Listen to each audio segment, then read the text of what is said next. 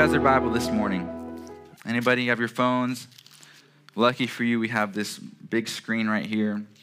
We're going to be needing 2 more TV screens for the other building. So if anyone wants to donate like 85-inch TVs, that'd be a good good thing to do. Isaiah chapter 43. Isaiah chapter 43. We've been in this discussion, I won't say series because it probably will end pretty soon, but we've been talking about transition. And last week, that's what we started talking about, transition. And going from one place to a new place. And the scripture says in Isaiah, we started off here, it says, do not remember the former things.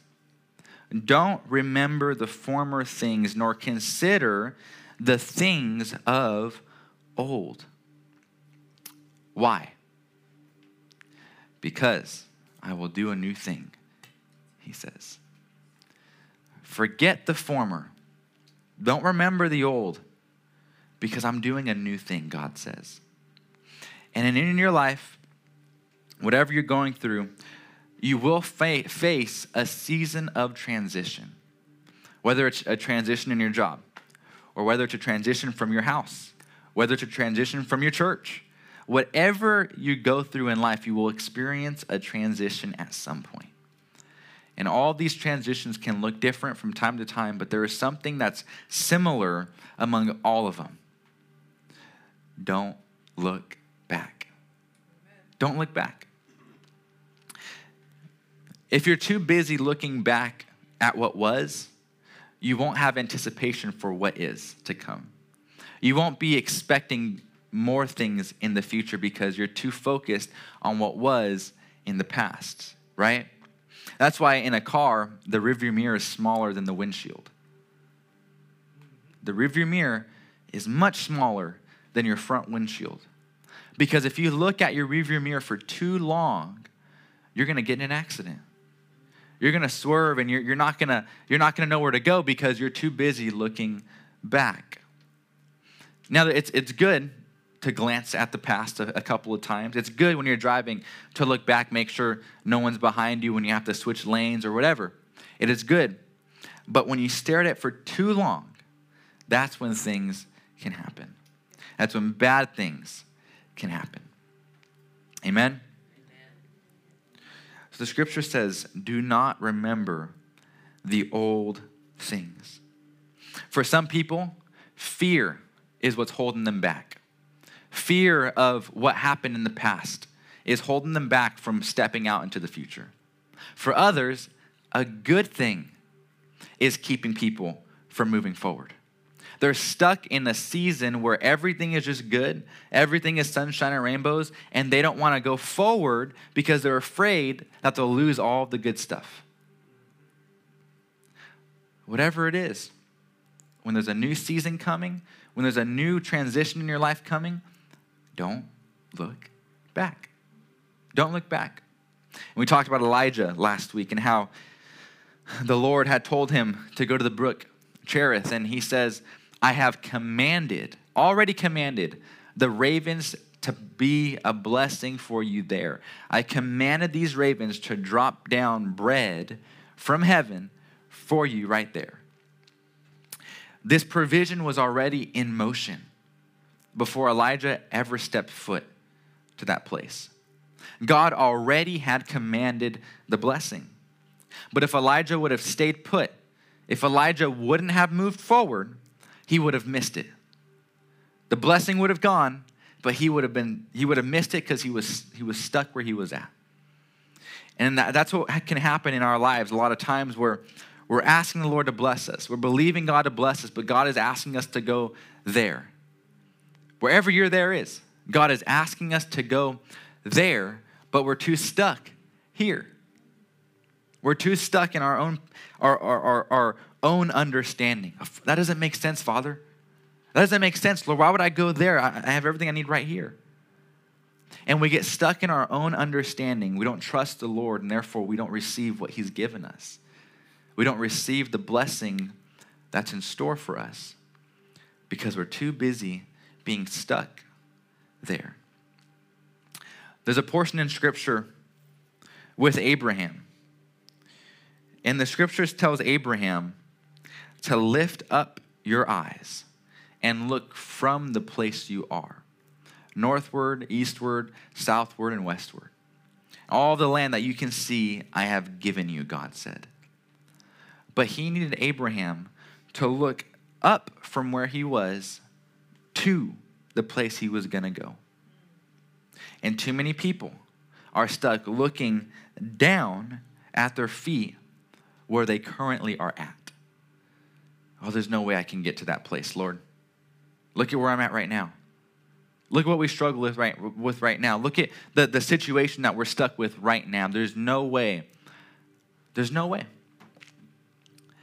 But we're not called to look back. We're not called to look where we're at right now. We're not called to look at current circumstances and let that dictate the future. Amen? That's what this whole walk of faith is.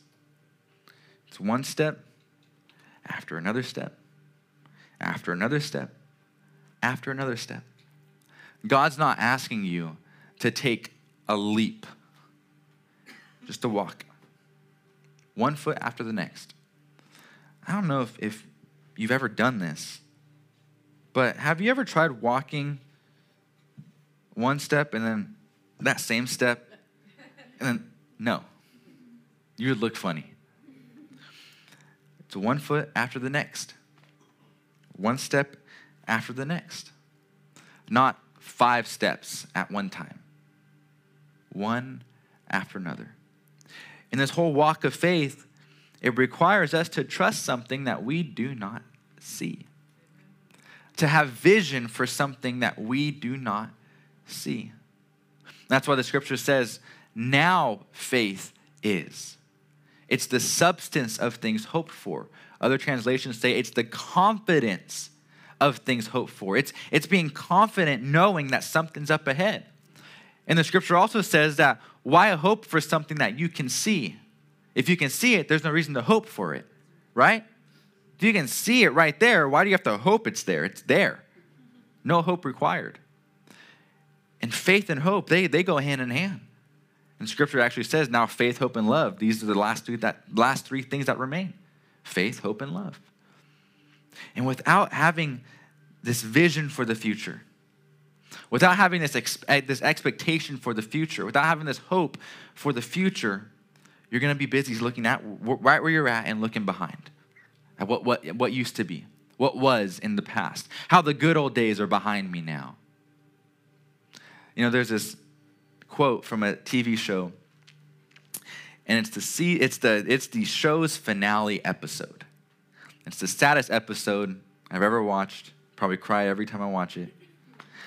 But there's this one point where one of the characters, he's getting interviewed, and they're having this last goodbye party before everyone goes their own ways. And there's this one point where he looks at the camera. He says, I wish someone were to tell you that you're in the good old days before they become the good old days. And when you're sitting there and you think, man, like those were the good old days, what are you telling yourself about your current days? That they're the bad days. If you're sitting there going, man, I missed the good days, that means you're living in the bad days, right? But instead, yeah, you can reflect on the past. Oh, those are some good times, but now my times are better. Now these times I'm living in are even better. And it's okay to look back and reflect and remember and be grateful for what God's done in the past. But staying back there and going, I wish we were still back in that place. I wish we were still living in that city. I wish we were still working at that job. I wish I was still going to that place. You will never go forward, ever. And I find the same thing, not just in your life, but in marriages, in relationships. Well, I wish we were just at that place, that honeymoon phase again. Remember that honeymoon phase, honey? Oh, those are the days. What days are you living in now? What are you saying about your relationship now? Or in a negative way, you have this memory of your spouse doing something horrible and you just can't get over it. And every time a problem arises, you remind you and everybody else in that family about what they did. You never go forward. You never go forward. The scripture says, forget the things in the past because I'm doing a new thing. You won't have enough room to receive this new thing if you're dwelling on what was. You got to make room. Amen? You got to make room in your heart.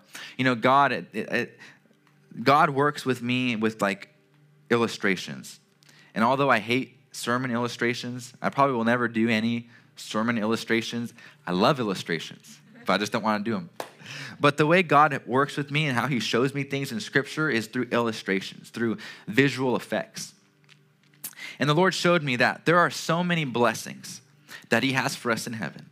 And they're sitting there, they're waiting for us. And there's this giant pipeline that runs from heaven, comes straight down to me in my heart. Because your heart is where you conceive. Your heart is where you let those blessings manifest. You have to believe it in your heart before you can see it in the physical. But the Lord showed me this. He said, you see all these blessings, Matthew? I have all of these things, but they're trying to fit in a 1-inch diameter pipe that you have connected to me. You got to make more room. You have to open up that pipe, open up that vessel so I can shove more things down there. And a lot of us, we want God to do awesome things. And we've seen some awesome things, but we've only seen them very few times because that pipe, that passageway is so small. So small. You'll believe God for certain things, but for other things, oh no, that's off the table. There's no way. You've got to open your heart. And the scripture says in Isaiah, expand your territory. Expand it. The only way you can receive all that God has for you for your future and for that next step is by expanding your heart. Expanding the passageway from heaven to your heart. You've got to open it. How do you make room for it though? You got to remove the old things. You got to get the old things out so the new things can come in. You know, I don't like to call myself a hoarder because I'm not. Am I? Okay, my wife says I am. I like to keep precious things, okay? To give to my kids. I played with this when I was your age, son. Anyways, I have a lot of shoes. And I know a lot of people don't like that and they think I'm weird, but I think you're weird. I have a lot of shoes in my closet. And I don't even know how many I have actually. But whenever I want to get more shoes, I don't have room for them. That's my problem right now.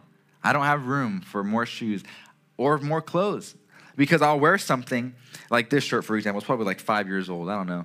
But I'll wear something and I'll go, oh man, I used to wear that all the time. I can't get rid of that one. I wore that all the time back in 3 years ago. And I won't get rid of it because I have this unvaluable value I've placed on it. And with her too, she has certain clothes that I don't want her to get rid of because she wore it 5 years ago. But in order for me to be able to fit more clothes in my closet, what do I have to do? Get rid of them. Get rid of them. Make room for more, right? And a lot of us, our hearts are so full of old things. Our hearts are so full of old stuff, old garbage, old things that we call valuable, but really are garbage. And the only way we can make this room for more new things is by getting rid of the old. Getting rid of the old. Specifically, I'm not going to get into that today.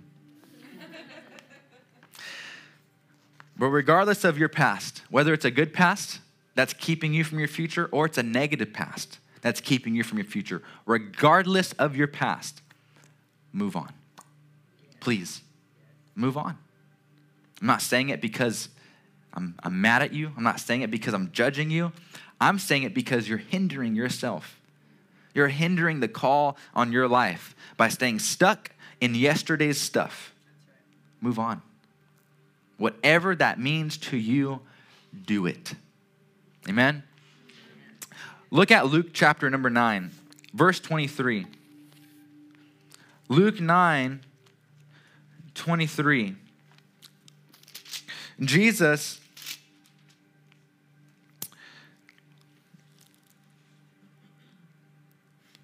I love Jesus. I love his ministry. Anybody watch The Chosen? Yes. Season 3 is coming out soon, right? I'm excited. Have you guys seen their new marketing campaign? It's called The Chosen Sucks. And they've, not for here, Matthew, not for here. But I love the ministry of Jesus, and I love what The Chosen has done with it. They help you visualize not what he did, because it's not supposed to be historically accurate, but they help you understand what Jesus did and how he went about in his character towards people. But in Luke chapter 9, it says, "Then he said to them all, 'If anyone desires to come after me or to follow me, let him deny himself and take up his cross daily.'" Every single day, take up the cross. Now, a lot of people have debated what this means. Some, I don't understand why they got to that point, but it's pretty simple. Taking up your cross daily just means dying to your flesh daily. It doesn't mean dying for Jesus daily, because you only do that one time, right? Taking up your cross daily is denying your flesh every single day. Why is this important in this season of transition? Because your flesh is going to tell you everything it can to get you to stay where you're at. Your flesh is going to tell you, oh, you don't want to do that. That's uncomfortable. You don't want to go there. You don't know anybody. That's going to be embarrassing. And your flesh is going to try to tell you something every single day to get you to not do what God's called you to do. That's why every single day you take up your cross daily and follow him. Verse 24, "For whoever desires to save his life will lose it. But whoever loses his life for my sake will save it." Man, that's an oxymoron, right, Jesus? Nope. This is what the mysteries of God's all about. To the world, this makes no sense. What? I gotta lose my life to save my life? That doesn't make any sense. If I keep my life, I'll lose my life? I don't understand. When we deny ourselves, when we put ourselves on that cross and said, it's no longer I that live, but Christ who lives in me, and the life that I now live, I live by the faith of the Son of God who died for me. When we have that kind of mindset, we're losing our own life, and we're taking up the life that Jesus gave us. And that life is so much better. Your life, and I like to say this because it gets people upset. I'm just kidding. It doesn't get anyone upset. But I like to say this. Before you were in Christ, before you were created again in a new holiness, after God, in righteousness, before you said yes to Jesus, your current life before that moment was headed to hell. Your current life was headed for destruction. I don't care if you're a successful person in your business. I don't care if you're a good person in the grocery store. I don't care what you've done. Without Jesus, your life belonged to no one. Your life had no meaning. Your life had no purpose. That's why I don't say good people go to heaven and bad people go to hell. Saved people go to heaven. That's it. There's a lot of not good saved people. But there's a lot of good unsaved people. Have you ever noticed that? There are some people in the world that I like better than some Christians. They're nicer. They love you.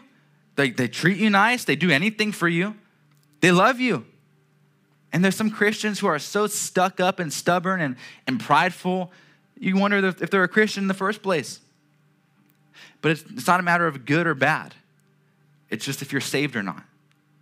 Are you a child of God or not? Because without being a child of God, your life belongs to the world and the world belongs to Satan. There's no purpose in your life without the Lord. And so when Jesus says this thing, when he says, whoever desires to save his own life, the life that's already going to destruction, he will lose it because it's going to destruction. But if he dies to his own self, if he sacrifices his own life and says, this isn't the life I want anymore, Jesus, I don't want to follow my own laws and my own rules and my own morals. I want something better. I want something that's grounded on something better, on a cornerstone. That's Jesus. And when you put your life on that, he says, okay, well, here's the new life I give unto you. This life of abundant life, this life of Zoe life, of health, and of having joy, having peace, having understanding, having all these good things I want to give you. That's the life I give you. And now, looking back at your old life, you shouldn't want to go back because this new life is so much better. It's not free from trouble.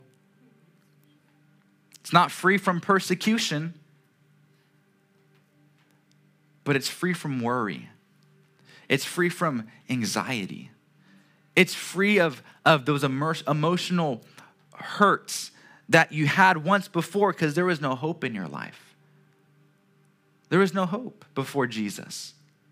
If someone died before you were a Christian, and if they weren't a Christian, there's no hope. But after you become saved, there is hope forever.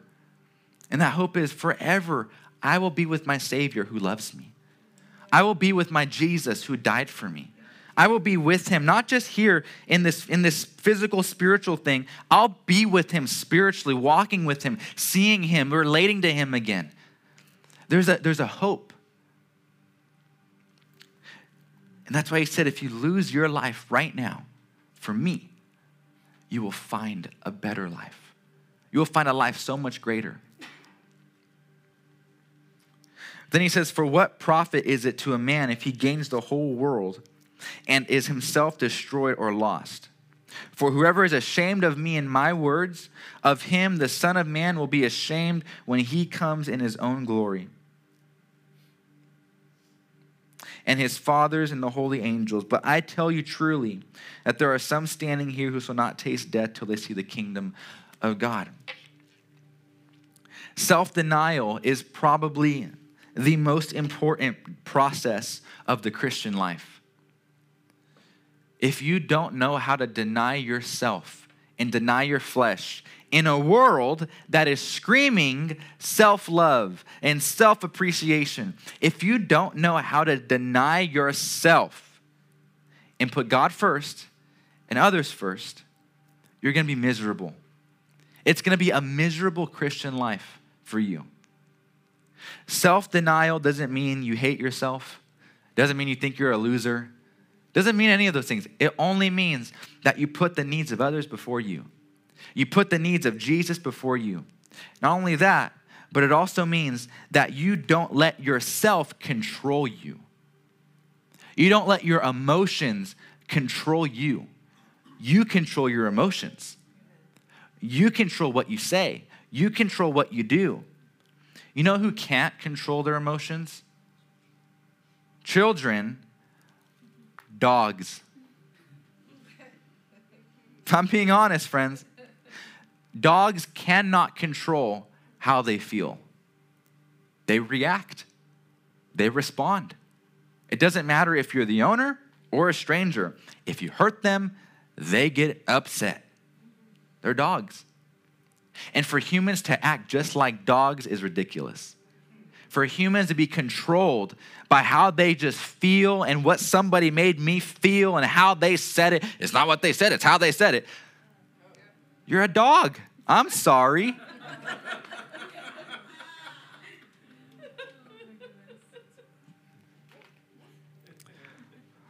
Have mercy on me, Lord.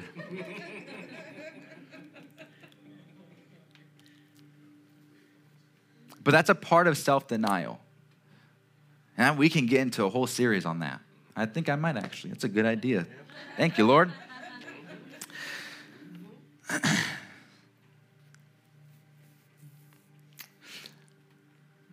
But again, going back to the cross that we carry, it's not us actually carrying a cross necklace or putting a cross t-shirt on. Or there's this guy who walks down the street. I don't know if he does it anymore, but he used to walk up and down Mooney with a cross. Anyone ever see that guy? Yeah, he used to walk up and down Mooney with a cross. I don't know what he was doing, maybe ministering, hopefully. But that's not what it's meaning. It just means you put God's will before yours. You put what God's plan for your life is before yours. Every day. Because every day you're going to have an opportunity to do what you want and not what God wants. Every day. And in fact, if I can say this too, not only every day, but every hour of the day. Every single hour, a new opportunity will come for you to do what God wants you to do or what you want to do. Every day. Every hour, every minute. And it's that consistency that we need to subdue the flesh every day. That's why it says every day, not every month, not every week, not go confess your sins to a priest once a week. It's every single day because that builds consistency. And consistency is one of the keys to subduing your flesh. Consistency. That's why when you go to the gym, you shouldn't really go once a week. You should do it cold turkey and just do it every day because you're building consistency. You're building that routine. I wake up in the morning, I go to the gym, I do this, that. All right, my day is ready. Next morning, do the same thing. Next morning, do the same thing. You know what often happens when you take a break? You don't go back. You've got to build the consistency. Jumping down a little bit to verse 57, it says, "Now it happened as they journeyed on the road that someone said, 'Lord, I will follow you wherever you go.' And Jesus says, 'The foxes have holes and the birds of the air have nests, but the Son of Man has nowhere to lay his head.' Then another, 'Follow me.' And he said, 'Lord, let me first go bury my father.' And Jesus said to him, 'Let the dead bury their own dead, but you go preach the kingdom of God.'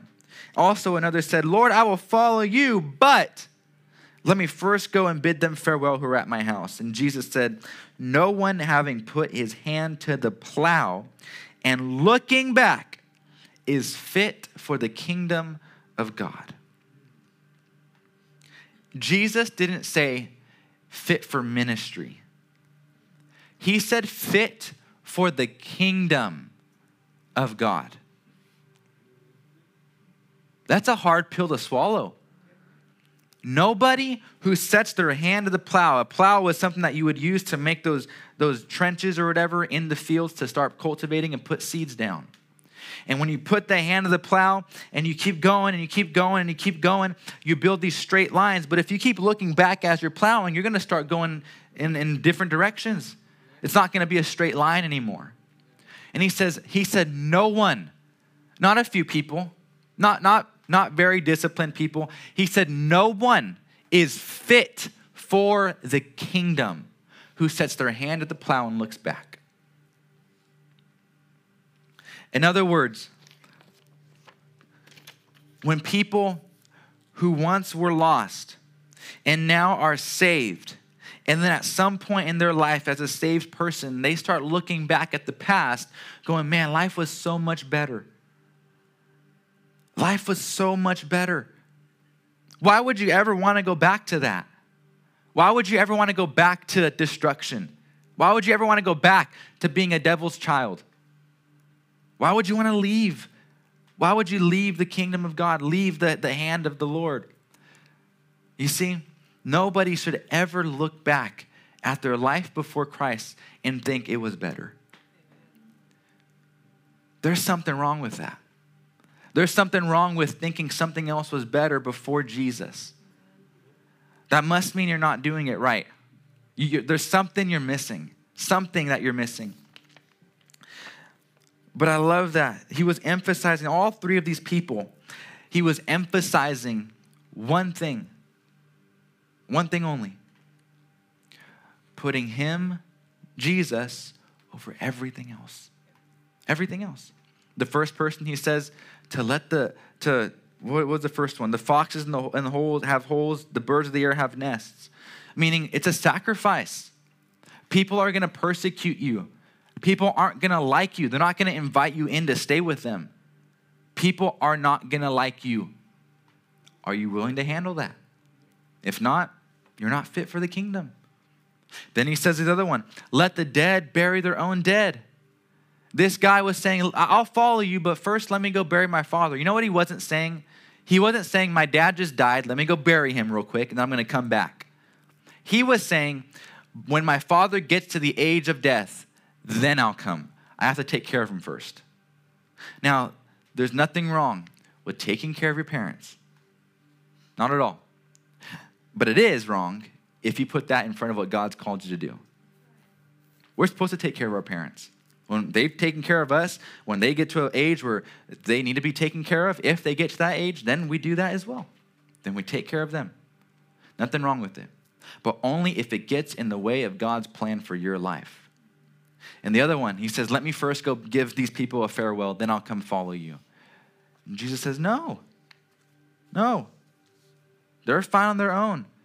No one is fit for this kingdom if they look back at what was in the past.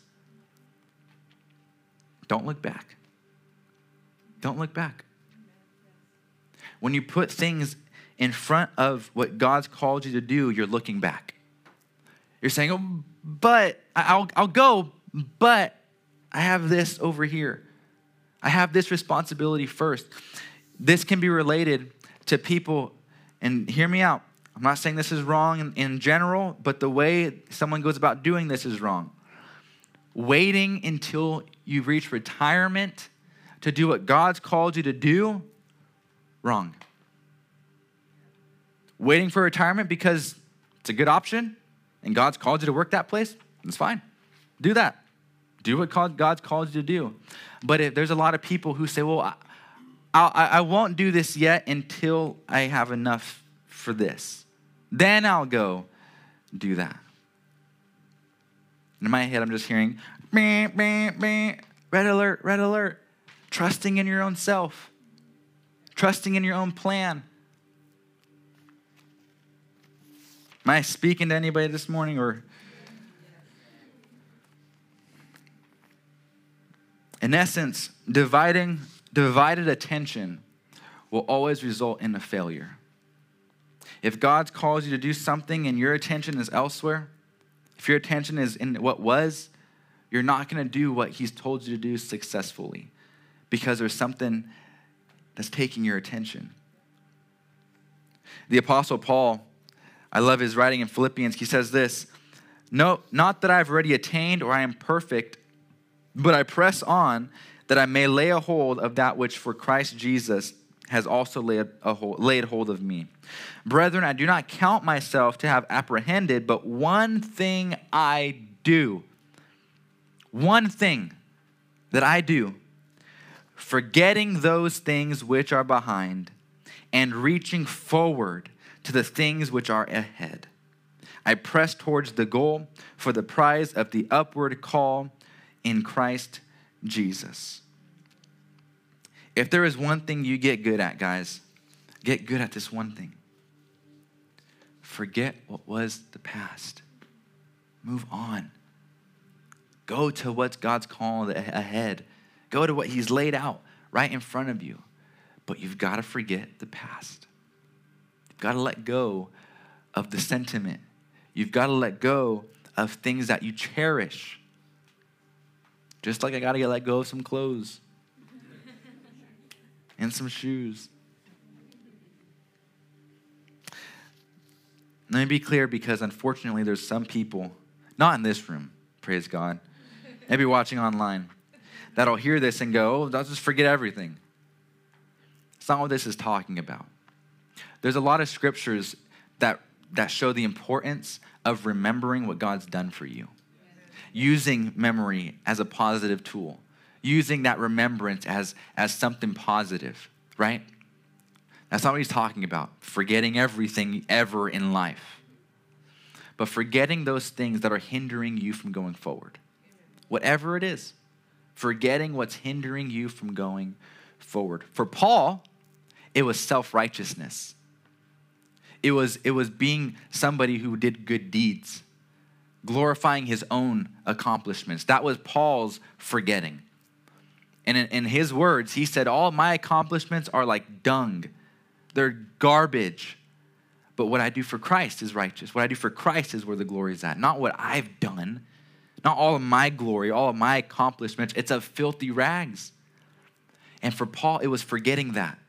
Forgetting what he learned, what he taught religiously. Forgetting all those things. And for a lot of believers, it's the same thing. A lot of us are stuck in this mindset of do. And in fact, it is do. But we get in the mindset of I have to do these things for God. I have to work for God to love me. I have to do a good deed for God to have favor for me. I have to do this and then God will bless me. Forget it. Forget that. Forget the old religious law you were taught. Move on to the newness, the new grace that's ahead of you, the new favor that's waiting for you. But you've got to go forward. You've got to go forward. Can I have the guitar up here real quick? As I wrap up. Thank you, Jesus. I mentioned Abraham a little bit earlier today. And there's one part of Scripture in Hebrews that talks a little bit more about Abraham and his wife Sarah and their children. And it's so important for us to press on, like Paul said, press on for the prize ahead. Because when we keep remembering the past, when we keep reflecting on the past and letting the past hold us back, we're dangerously venturing into double-mindedness. And in James, the scripture says, to let him ask in faith, no doubting, for he who doubts is like a wave of the sea driven and tossed by the wind. For let that man not suppose that he will receive anything from the Lord. He is a double-minded man, unstable in all of his ways. Let me give you an example. An example of being double-minded is going, man, I sure wish God would heal me. I believe God can heal me. But let me make my arrangements for my funeral. It's double-minded. I'm believing God for this big move. I'm believing him to take me to this new place, this new season. But just in case, let me make a plan B. Double-minded. It's so funny because we go to carnivals and fairs and these shows where you see all these people doing all these stunts, right? And then there's this one stunt that everyone just is always so amazed at. And it's this man who's on like 100-foot pole and he's walking across this little tiny rope, right? And he's walking and some might have a balance beam, others just do it with their hands, and he's walking on this tightrope, and whoa, he wiggles, and all the crowd goes, oh. And he's wiggling, and he's walking, and then he falls, and the whole crowd gasps. Oh. But then where does he usually land? On the net that's underneath him. Why are we all surprised? It's not like he's actually going to get hurt. That's what double-mindedness is like. There is no risk. There's no thrill, true thrill of a man walking a tightrope with a net underneath him. But now there's another man who tightroped across the Twin Towers. No safety net. That's a thrill. That's a risk, right? But when we operate in our life and we have all these plans, but there's safety nets, there's backup plans, there's plan Bs, all that is saying to our own self and to the Lord, we don't trust the first plan to work out. We don't trust that this is going to work out. Because if we did, there'd be no no reason for a safety net, right? There'd be no reason for a backup plan, right? If you truly trusted the first plan to work, why would you need the second? And that's double-mindedness. And in Hebrews, it says, with Abraham, it says, and truly if they had been mindful of the country which they came out of, they would have had the opportunity to return. Abraham and Sarah and his family, they left their land. God told them to leave, and they left, and they went to this land that God would tell them and show them in the future. And the scripture says they never actually received the promise. They never saw it. But there are people from their offspring that did see it.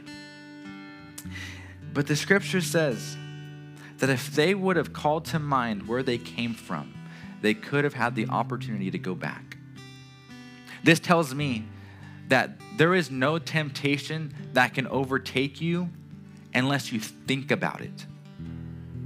Whatever you think about, it's easier for you to do. You know, I'll never have an affair with my wife because I don't think about having an affair with my wife. But the moment I start thinking about having an affair with my wife, you better believe temptation, opportunity is going to be knocking. Why? Because I entertained the thought. But if I never have a thought about having an affair on her, if I never have the thought of that, I'm not even looking at I don't see the opportunities because I'm not looking. I said this to one of our congregation members this past week. I said, what happens when you go buy a new car? You have a picture of this car, it's on your phone, maybe you print it out, put it on your desk, and you see this car and you think, oh, this is the one, this is the color, this is the make, the model, I love this car. Then you go to the dealership, you write up the paperwork, you pay the money, and you drive off the lot with that brand new car that you love that nobody else had. What is the first car that you'll see driving off the lot? The same car, same make, same model, same color. And you thought it was the only one. What had happened? You entertained the thought of that car. And now everywhere you go, you see that car because it's in your mind. Whatever you think about the most, that's your reality. And if Abraham and Sarah would have thought about the country they came out of, if they would have been and sitting there thinking, man, I'm tired from journeying all this time, Abraham. Let's just go back over here. Let's go back to our home. This is tiring. They would have had the opportunity to go back. And they wouldn't have fulfilled what God called them to go do. Now, there's another story similar. It doesn't end up so well. And it's in Genesis chapter 19. It's a story about Abraham's nephew, Lot, and his family. And they lived in this horrible town, this horrible place. I don't know why any godly man would have lived in that place, but he moved his family there because it was good for business. It was luscious, it was beautiful, it was perfect for business. And so he moved his family out there and trusted his own self. They were living in this horrible land. And it says, when the morning dawned, these angels urged Lot to hurry. These angels had come down and God was showing Lot mercy. And he was going to save Lot and his family from this town that he was inevitably going to destroy. And these angels hurried down and said, arise, take your wife and your 2 daughters who are here. There's other daughters who weren't there. Lest you be consumed in the punishment of the city. And while he lingered, the men took hold of his hand, his wife's hand, and the hands of his 2 daughters. The Lord being merciful to him, and they brought him out and set him outside the city. So it came to pass when they had brought them outside that he said, escape for your life, do not look behind. Don't look back.